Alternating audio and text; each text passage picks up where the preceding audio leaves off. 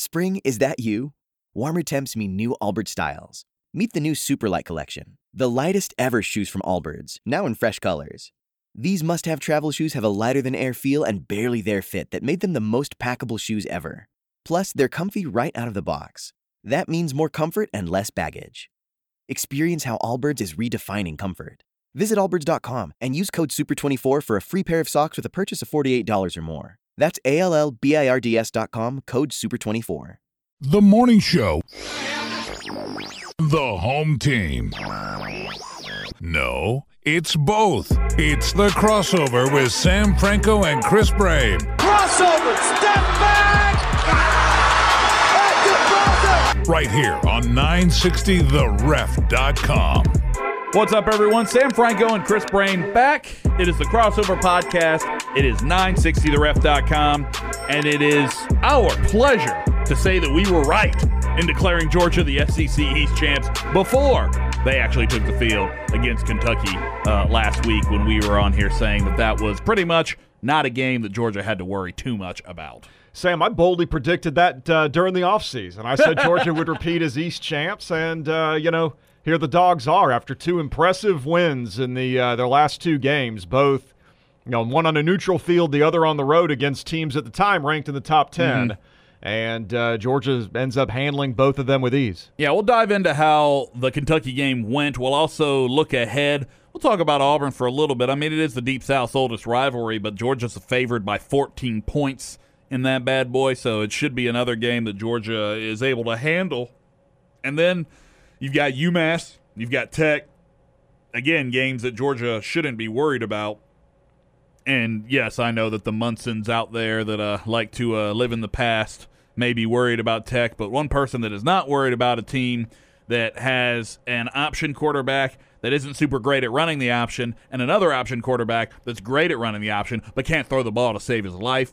So I'm not super worried about that one either. But Alabama, that one is coming up, so we'll talk about that game a little bit. We'll also talk about Alabama and LSU because that's what set up this game with Georgia beating Kentucky. And then towards the end of the pod today, we'll give Tom Crean and the Dogs some love, as both teams, the Joni Taylor's Lady Dogs and Coach Crean's men's basketball team, are starting things up with a little doubleheader in Athens Friday night. A little pre-Auburn chance to go watch a different form of Georgia athletics as they start their seasons up. So we'll hit that at the end. But first and foremost, DeAndre Swift, that's where I want to start, because that guy looks like he is back to being his best, especially throughout the season. He had a groin injury. Those kind of muscle injuries, soft tissue, they're very hard to overcome very quickly. They're just kind of things that you kind of got to let work themselves out, and you could tell it had been bothering him at certain times this season. It does not look like that's the case anymore. No, it doesn't. He looks like the guy that's the reason I took a 25-1 flyer on him to win the Heisman Trophy during the summer. I mean, because he is back, and those first couple games of the season, I mean, I kept saying it. Something's off about him. He doesn't seem like he's healthy. He definitely seems like he's got some sort of injury nagging him, and eventually he did come out and admit that he had been dealing with a groin injury, but that 100% now looks like a thing of the past, and that explosiveness, that first touchdown he had at Kentucky was just a thing of beauty. With the move that he put on, that quick step, just left a lot of laundry on the field, and that's going to be moving forward now over these last three games and then into the SEC championship game against you-know-who, having him 100% on that offense is going to be a real key to look, Georgia's already a great team having a great season, but they were able to persevere and win some games without him completely healthy. Now if you get him at 100%, then it's night and day. I mean, it's a whole different animal dealing with Georgia's offense. And it also makes Elijah Holyfield that much more effective because he comes in with a different style than DeAndre Swift. So you let DeAndre Swift kind of slash and get those big chunks of yards, and then you let Holyfield come in as that battering ram to kind of wear defenses out. I mean, it is the perfect 1-2 punch. Yeah, and don't forget Swift, too, potentially in the passing game. I think Georgia's had two throws to him this year. The one, I think it was in the Tennessee game, where they had like this little screen set up perfectly, and he just like turned his head around and wanted to run too soon and ended up dropping it. I think if he catches that, he scores. And there was another one, and was it maybe the Florida game, that he dropped too. But he's that weapon potentially. You can throw it to him, get him the ball in those different ways, and that is definitely a big boost here to this offense, which had already been obviously really good this season. But it was really good without having him at 100%. But there's no doubt now he looks like he is charged up and ready to go here for these next 4 games now.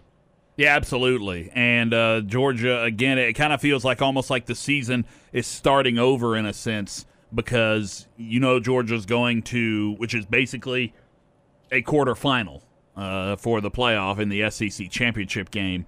And if Georgia wins that, they're right back in the playoff. So I totally think that it feels like the season is reset from that perspective, but it also feels like that the season is resetting just because Georgia looks a lot healthier now. I know that the offensive line has been banged up, but I think getting to see some of that depth and these freshmen come in makes you feel a lot better about that. Yeah. I mean, what Jordan Davis has been producing over the last couple of games to maybe help strengthen that run defense, which has been a weak spot on the team, but they certainly handled Benny Snell. That's the worst game he had in his career against Georgia, just averaging less than 4 yards a carry. He had gone for over 5 yards a pop in the 2 previous games against us that he had played. That is one interesting thing that's gone on this season with Georgia.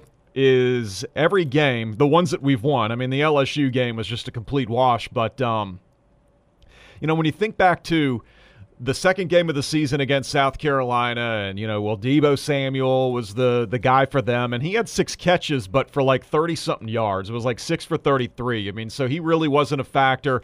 You went to the Missouri game, and of course, all the focus and attention was on Drew Lock. We did a good job against him. I mean, I'm even thinking of the Florida game with Ja'Kai Polite on their defense. Didn't really hear from him, and then you get to Kentucky, and so much is on. So much of the talk about Kentucky is on, there's their linebacker, Josh Allen, who I know did recover 2 of those fumbles. But other than that, I mean, it really didn't have much of an impact for them defensively. And then even Benny Snell, that Georgia's done a good job of taking away the main threats for all these teams that they've played this year. I was never worried about Kentucky, and for the reasons that all these people gave you, like Benny Snell and Josh Allen. And I'm like, okay, what else you got? Because after Benny Snell, what Kentucky has for running back? Nothing. At least nothing of consequence. No, I mean, even with him, their offense ranked 109th if you look at S&P Plus. So. It's extremely one-dimensional. And they got very lucky to beat Missouri. Yeah, I mean, even with him, they had scored, when the 3 games in the month of October leading up to the game last weekend, they had scored 14, 14, and 15. And one of those games went to overtime, and 2 of those because they scored a defensive touchdown at Texas A&M, and then they had the punt return against Missouri and scored that 1 offensive touchdown on that untimed down. So, yeah, I got to admit, I mean, at the start of the week, I was worried. The Kentucky game was definitely there was some concern. I think some legitimate concerns to be had there. But as your co-host is rubbing off on you, man. Well, as the week wore on, I started to think about, what. If, let's say we were having a great year in basketball and we're about to play Kentucky, who would win that game? Well, it's Kentucky, because that's their sport. But so it started to just, the more and more I thought about it, this is football, it's the SEC. And, this was for the SEC championship or the SEC East title. Is Kentucky going to beat a program like Georgia to make it to Atlanta? And by the time we got to the end of the week, I had settled on the answer to that question being no, and that's what it turned out to be. Bad week for Kentucky, by the way, getting thumped by Georgia in their first ever chance to get to the SEC championship game. And then Tuesday night, they take on Duke over in Indianapolis, and Zion Williamson and company just housed them. I mean, just completely destroyed them. Zion Williamson, by the way, future Hawk. Is that your call? And how many, I guess 1 year, next year? Would you take him number 1 overall? I didn't watch the game. I saw the final. I mean, they beat him by, what did you say, 30-something, right? He's 6'7", 285. So the Hawks. That's a basketball player. The Hawks are going to have to win the lottery, though, to get him. That's true.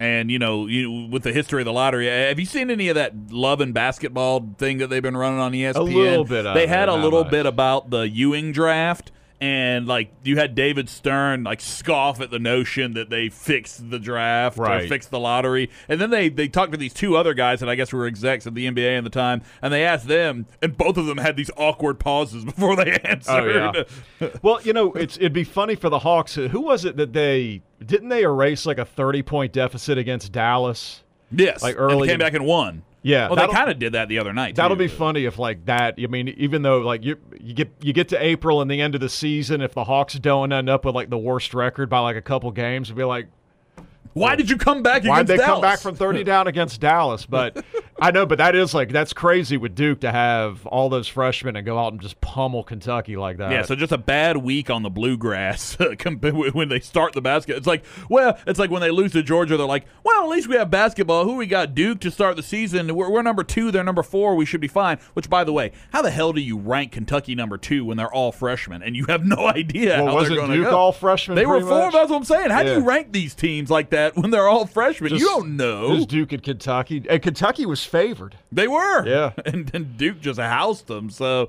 just a bad week for Kentucky. But Georgia, moving on now, will take on Auburn this weekend.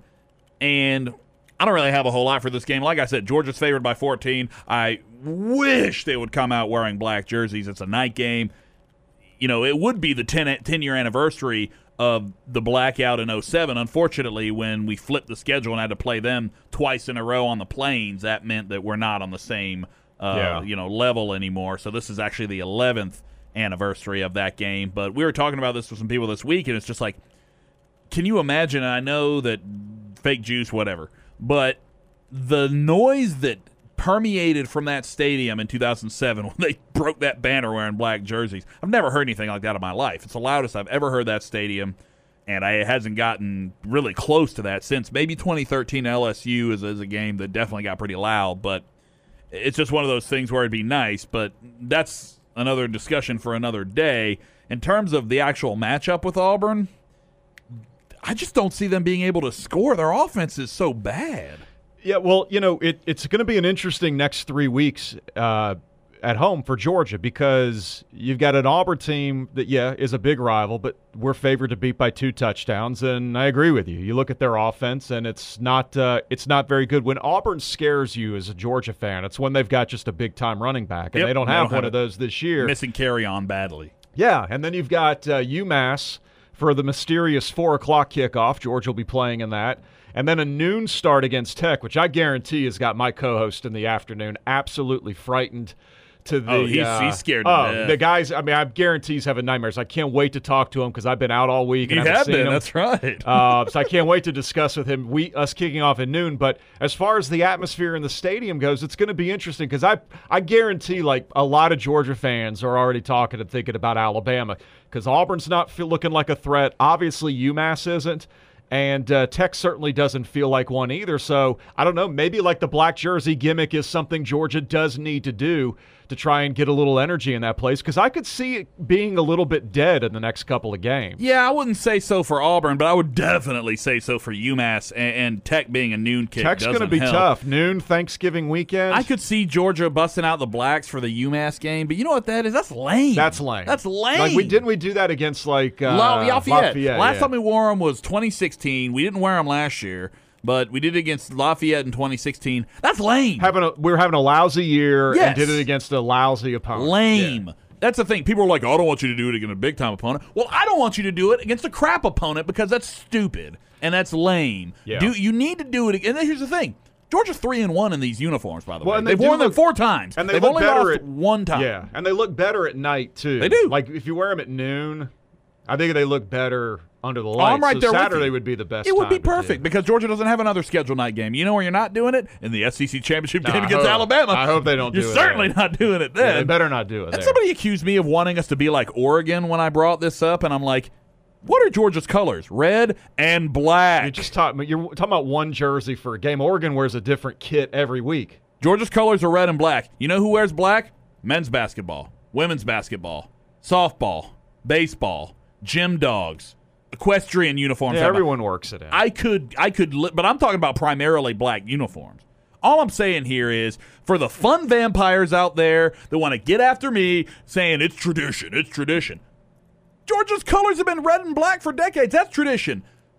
Coach Donnan took Georgia with Kirby Smart on the team into Jacksonville. They wore red tops and black pants. Yeah, black pants. You remember when Herschel Walker ran over Bill Bates? Red pants. What color pants was he wearing? We wore black face masks in, I think it was the Liberty or the Independence Bowl one time against Arkansas. Exactly. Yeah. Tweaks to the uniform. There's nothing wrong with it. It's for the recruits. And quite frankly, as I was talking about, look, you're not going to need extra juice against Auburn, but the stadium, I guarantee you, would be louder if they came out in black, at least to start the game. Yeah, it would you be might louder. need that for a less, flat atmosphere. I don't know, because it is, again, Georgia. I guarantee a lot of fans are just ready for like these next 3 games to go, and let's get to Alabama. But I'll just just say the main event. When they don't wear black on Saturday night against Auburn, but then come out and wear it against UMass for 4 o'clock, I'm going to be mad That'll be because lame. that is lame. That is lame, yeah. Very, very lame.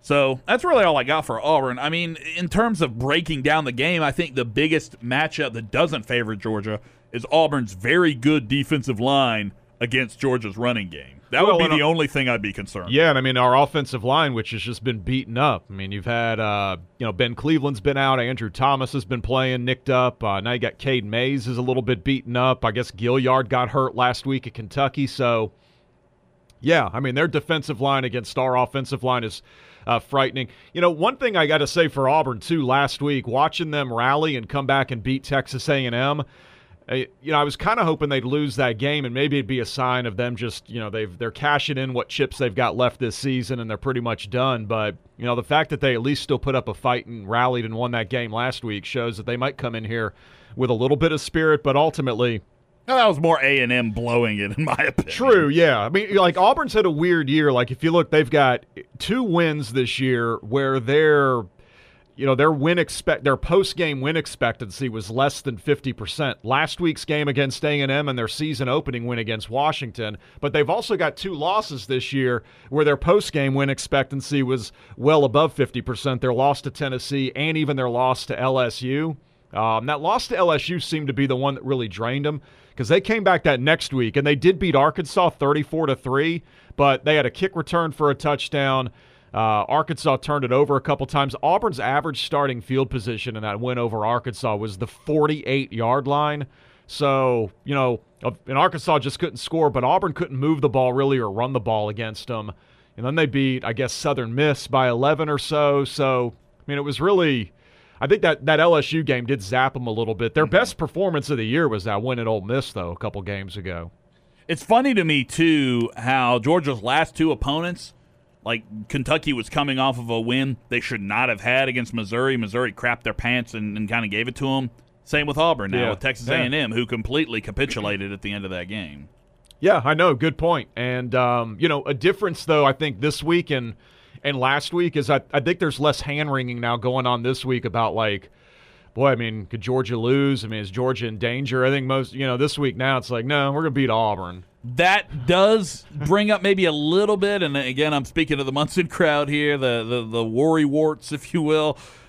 If you go in with overconfidence like that, like a lot of Georgia fans, there is that to worry about. Like, what I've noticed about the team in the last couple of games is they appear to have and, like, here's the thing about whatever criticisms have existed about this Georgia team this year, I think have been valid. Like, the Dogs have struggled to stop the run. When people were upset after the loss to LSU, you lost to LSU, and you got blown out by LSU and scored 16 points in that game. It's not like people have just been making stuff up about this team, but for whatever reason, it seems to have really, like, ignited them and fueled them the last couple of games, and now here's a week where they're not like, wait a second, who's talking bad about us? Right. And it's going to be like, well, nobody is this week. Well, what's the biggest difference in the way that Alabama went to LSU and played versus the way that Georgia went to LSU and played? For me, the number one element was not being able to stop LSU's running game, because I feel like eventually Georgia's offense would have started to play a little better, and I just don't – look, obviously Alabama went in there with Tua Tagovailoa, so that's one thing. But I just feel like the inability to stop the run is really what was the biggest problem for Georgia against LSU, because they couldn't get that very pedestrian offense off the field. Well, and there weren't too many times that LSU started to hurry it up like they did against us, but when they did, Alabama handled it much better than we did. And Georgia didn't nearly put enough pressure or put the game on Joe Burrow enough, and that's what Alabama did, and that's why we saw them struggle. Well, here's something else that ticked me off. They went for like every fourth down against us, and then they had a couple of 4th and 1s and 4th and 2s against Alabama, and they punted. Against us, it was like they were going for it and making them. I'm thinking, well, why didn't you punt against us? Well, and in the fourth quarter, when Coach O lines up for that field goal that they missed, it's like, dude, why? You're just trying to avoid the shutout. Why are you doing that? Yeah. Like, anytime you see a coach do that, that's chicken crap. Sure. Like, to me, I'm just like, are you kidding me? And I like that kicker's been so good for them, Cole Tracy, and then he missed it. That's what you get, man. Yeah. I guess, though, like, he's made so many big kicks for him, though. If he was due to miss one, better just do it in the game like that. Get it out of your system. Georgia and Alabama right now, the line on a neutral field is double digits. I would assume somewhere between 11 and 14. I don't know if it'd be 14. I think I've seen like 11, 10, 12. But I've seen those for projected like national title game matchups, which would be in California, as opposed to being in Atlanta. I would think in Atlanta it wouldn't be as high, but I know. I mean, I've seen some of these floating out there with Bama versus Clemson, Bama versus Michigan, and some of these hypothetical national title game matchups. Right. And yeah, I mean, Bama's, I think, at least a 2-touchdown favorite, and just about across the board. Yeah, absolutely. But here's the thing, we can talk about prognostication and lines and all that all you want, but this game is actually going to happen in a few weeks, and I think when you're looking at it, I think Georgia has some potential to – I still think Alabama's going to win the game. I'll flat out say that right now. But I do think that there are some things that Georgia could do to exploit some things about Alabama. The first thing I would do is throw it deep. I would definitely try to test that secondary because they have been relatively untested. I know that that's easier said than done because it's hard to get the ball out quickly against them. But if Georgia can utilize their really talented wide receivers – in, Mecole Hardman, J.J. Holloman, Terry Godwin, Riley Ridley. I mean, Georgia's got receivers, and we haven't really seen the vertical passing game be a priority for Georgia this year that much. But I think against Alabama, that might be a way to kind of catch them off guard, take the top off the defense early on. Well, that was my big spin when they played Ole Miss in the third game of the season. Still early in the year, Ole Miss has got a great passing attack, and I felt like Alabama was vulnerable there. And it turned out the first play of the game, I was right. Ole Miss hit them with that 75-yard touchdown, and then Bama won 62-7. So. But yeah, other than that, you're right. I mean, they're trying to think of ways to attack this defense, which is otherworldly. I mean, Missouri brought in Drew Lock, but I know Emmanuel Hall didn't play in that game, so he didn't have his full complement of weapons. Here's my first thought on the matchup. One thing I noticed last week, a lot of some Georgia fans were doing to help talk themselves into to Georgia beating Kentucky was looking at common opponents, and that was fair. I mean, the teams we had played. Mm-hmm. That Kentucky had also played. I hate that law of transference. We had been much, but I'm just saying though, for Georgia fans that were able to, they were made themselves feel good about doing that with Kentucky. I would advise you not to do that in this matchup with Alabama because if you want to evaluate our performance and versus their performance against common opponents, the only one is LSU, right? No, Tennessee. Oh, that's right. They do Missouri. play Tennessee every year. That's right. Those are the two teams. That's right. I guess that's it now. Tennessee, Auburn, Missouri. They haven't played Auburn yet. I mean, both of them will play Auburn, right? So I guess we'll see. But right now, it doesn't look good for Georgia. No, it does not. Absolutely not. But here's the thing: where there's so you're saying there's a chance, and I think that if Georgia maybe tried to take the top off. Here's another thing in terms of an SEC championship wrinkle. Could Kirby and the coaching staff have been kind of playing Justin Fields sort of not a lot? And then maybe we see in the SEC championship him just inserted into these maybe. But that's the thing. What do you have to lose? Because Alabama has struggled in the past against more mobile quarterbacks. So maybe up to this point, Georgia's been kind of trying to lull everybody to sleep as, they don't use Fields that much. And then against Alabama, You throw them in there and let them do work. No, I mean, once you get to that game, it's just that's you got to do everything you can. Yeah, I mean, it's all win. or nothing because Georgia can't lose that game and make the playoff. You have to win it. And you lose that game, you're probably going to either the Sugar Bowl or the Peach Bowl. Yeah, I mean, that's the thing. And that's not bad. Right. But. In that game, you're either winning and going to the playoff or you're losing, and at the end of it, you still had a really good season, and you're going to go to a really good bowl game. So it's just you might as well just leave it all out there that Saturday. Although I'm starting to see these projections, I don't really want to see Georgia-Oklahoma again. No, I don't either. Yeah. No, we did that last year, that two teams that never played. I don't want to immediately play them again. No, I would much rather play a Texas or a West Virginia, just something different. Yeah, I agree. I've seen those Oklahoma-Georgia projections for the Sugar Bowl, and I don't want. I don't want that either. Like I would love because I think one of these teams is missing out on the playoffs between Notre Dame and Michigan. I would love to see Georgia, maybe not Notre Dame because we're going to play them again next year. And we just played them. And we just played them, but Michigan would be cool. Yeah, for sure. That'd be a go cool against matchup. Harbaugh. But like Notre Dame now, I mean, Florida State's awful, but I guess got to keep an eye on how long Ian Book is going to be out. Yeah, they said he's only out game. for this game, but if he Syracuse doesn't play against beat Syracuse, they're going to lose. Yeah, and that game also is funky. It's in Yankee Stadium. Sure. Notre Dame's wearing some like Yankee pinstripe special uniform. I mean, so maybe they'll point at that if they lose. Well, and Syracuse is in line to maybe make a New Year's Six bowl too. So that game is, oddly big. They've got 2 losses, and one of them's at Clemson. Yeah. So there's our look ahead to Alabama, as we can do that. The team can't, as they have Auburn coming up. And regardless, red, black, white, whatever they wear, the stadium's still going to be extremely juiced up for that game. I could see a little bit of a yawn or letdown for the next 2, especially with Tech being at noon. We got to figure something out there. I mean, that game is always at noon, it seems like recently, and it just seems that kind of puts Georgia, especially being at Sanford, and Tech's won the last 2 here, at a little bit of a disadvantage. What's the network showing it? Is on? Well, the thing is it the Flex like ABC or ESPN? Well, no, obviously CBS has the Iron Bowl that day. There are other SEC versus SEC matchups like Tennessee and Vandy, and I think the SEC network has to prioritize matchups that are SEC versus SEC as opposed to an ACC team being involved. So that's why I think Georgia and Tech got slated at noon. So what channel is it on? SEC Network. Oh, it's on the SEC Network. Oh, that's what I'm saying. I think the SEC Network has to prioritize SEC versus SEC matchups, which is why Tennessee and Vandy got 4. They got a better time slot. But also, I mean, the SEC Network knows, hey, we have a Georgia and Tech game. We have the number 5 team in the country.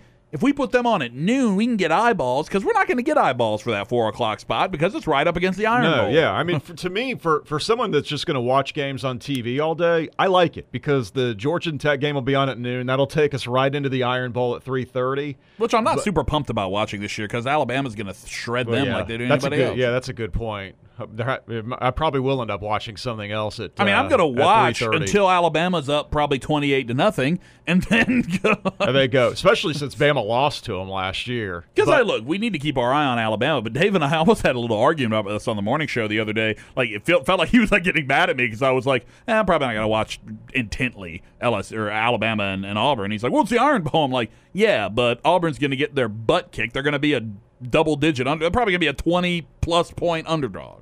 Yeah, because that game's in Tuscaloosa this year. No, yeah, you're probably spot on there. Yeah. So, I mean, it's not that I'm not going to watch it. It's just that I'm not super pumped to watch it because Alabama's going to slaughter them just like they have everybody else. No, a game that weekend like the Apple Cup will be much bigger because even with Washington's losses, they still, if they win their next 2 games, then that game is still going to determine the Pac-12 North champ. And Washington State is hanging right around that bubble watch for the playoff. I mean, they would have to have some help. I mean, if they won out, Oklahoma would have to lose. Here's the thing.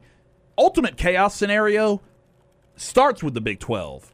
It's Oklahoma and West Virginia playing the week before the Big 12 title game. If one of those teams, say West Virginia wins that one, but then Oklahoma wins the Big 12 championship, that kills the Big 12's playoff chances. Yes. So then that's the chaos that I think Washington State wants. Before we get out of here, I did want to throw some love out to Georgia basketball. They are starting their season, both the men and women, Friday night over at the Steg. The women playing the Bonnies, St. Bonaventure, and the men playing Savannah State. I really liked what I saw in the exhibition game. much more free-flowing. A guy like Tyree Crump has been given the green light as opposed to being in the doghouse for not getting back on one defensive play, so we didn't see him for 6 weeks after that. He's given the green light. A lot of these guys are given the green light. I mean, Mike Edwards shot a 3, I think, in the exhibition. So this is going to be a lot different, a lot much more exciting, I guess, to watch. Much more of a program that's going to get up and down the floor. I mean, they scored 98 points. How many times did Coach Fox's teams get close to 100? You could probably count it on one hand. It wasn't many. And I mean, Crump is he was always probably the most interesting guy in the Fox era, because he would have these games where he would he wasn't 6 out of 12, I guess, shooting 3-pointers like he was, but he would have good game shooting threes, and then all of a sudden, he was getting punished. Then he wouldn't play the next game, right? And it was stupid. I'll just go ahead and say it was maddening. But one thought I've had about Crump though too is why does he only take 3-pointers? Because he could probably score more points if they would let him hey, why don't you take some 2-pointers too? But he shot nothing but threes the other night, and he was really almost exclusively a 3-point shooter even under Fox. When he wasn't being benched. But that's what Tom Crean needs. So I know in that system. So I know Crump's going to be a guy. The two guys I'm really looking for, blossoming are Rayshawn Hammonds and Nicholas Claxton. Claxton, yeah. I liked Claxton a lot as a freshman, and I was jokingly, I asked Jeff, if during a scrimmage, if the officials went to the monitors, because I hate that. That's my least favorite thing now about college basketball is how the officials constantly run to the monitors to check things. And he said, yeah, they did, because there was a little scuffle, I guess. Nick got into it, a little shoving match. And I was see, that's what I liked about him. He's even as a freshman, he had this little mean streak about him, and you got to try and control it. I'm not talking about you want to get technicals and get ejected from games, but I like that little aspect of his game. So he was even feisty in an exhibition. Exactly. So I, for one, very much looking forward to it. Also, the Lady Dogs, they'll have projected to finish 4th in the SEC. I think they're going to have another really good season, and I think this is Joni Taylor's recruiting finally starting to be seen, so to speak. So that one quick point about the Amenda wrap up too, and about their predicted order of finish. That kind of caught me off guard that they were predicted 13 out of 14 in the SEC race back during basketball media days, and to me, that's Georgia's going to be better than that. I mean, I'm not expecting that Final Four or even a team that's going to just jump right into the NCAA tournament, but we'll be better than 13th out of 14th in the SEC. I think Georgia's going to surprise some people. I really, really do. All right, Brame, we'll be back next week. We'll preview the UMass game, I guess. No, you know what? How about this? If the Falcons beat the Clowns, they'll be over 500. That's right. So we can discuss them again. That's right. And that's the thing. I didn't even think about talking about them. I guess we're not in that mindset. But the Bruce Irvin signing, I think, is really big for this team, especially because Vic Beasley's been crap. Well, and then they can get Deion Jones back after Sunday. They can. And that would be huge. And this sets up, that game a few weeks ago, the game on Thanksgiving night against the Saints in New Orleans was starting to look like a little bit of a snoozer. That's going to be a super important game now. Huge. And here's the thing. The Falcons-Saints series is weird. Do I think the Falcons are going to go over there and win? I'm not going to call for that. But usually in this series, the team that wins the first game doesn't win the second game. Well, and just with the way the Falcons' offense is running right now, that's going to be another – it might end up just playing out like the game in Atlanta did too, where you got to figure out a way to have the ball last. Yeah, so we'll go Falcons, and I'm going to go ahead and say they're going to beat the Browns. I'm not really super worried about it. You have a little devilish grin on your face over there. Come on, it's the Falcons going on the road. I don't think we could just lock that up as but the Browns are a mess, man. They got Greg Williams as their head coach. True. They got Chubb, thoe. They do have Chubb. And Baker. They got Chubb and Baker, and that's really about it. They have some defensive pieces. Actually, I know it's going to sound crazy saying this, but the Browns actually have an elite pass defense, one of the best. Yeah. They lead the NFL in picks. Their opponent's passer rating is the worst in the NFL. And they can get after the quarterback. So they've had a good pass defense, and I don't know what the weather's going to be, but if it's cold, windy up there, that could – Yeah, that could hurt Atlanta's passing attack a little bit. So yeah, we'll hit the Falcons next week, and like I said, there's not really a whole lot to talk about with UMass other than if they don't wear black against Auburn, then Brame and I will spend a good chunk of next week's podcast predicting the blackout from UMass and how lame that is. Yes, we're already on record. He's Chris Brame. I'm Sam Franco. Thank y'all so much for joining us. Back next week, right here on 960theref.com with another episode of the Crossover Podcast.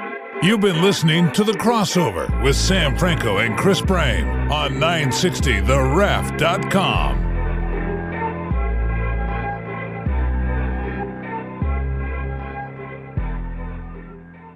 Spring, is that you? Warmer temps mean new Allbirds styles.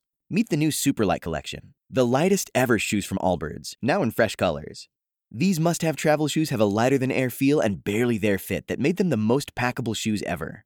Plus, they're comfy right out of the box. That means more comfort and less baggage. Experience how Allbirds is redefining comfort.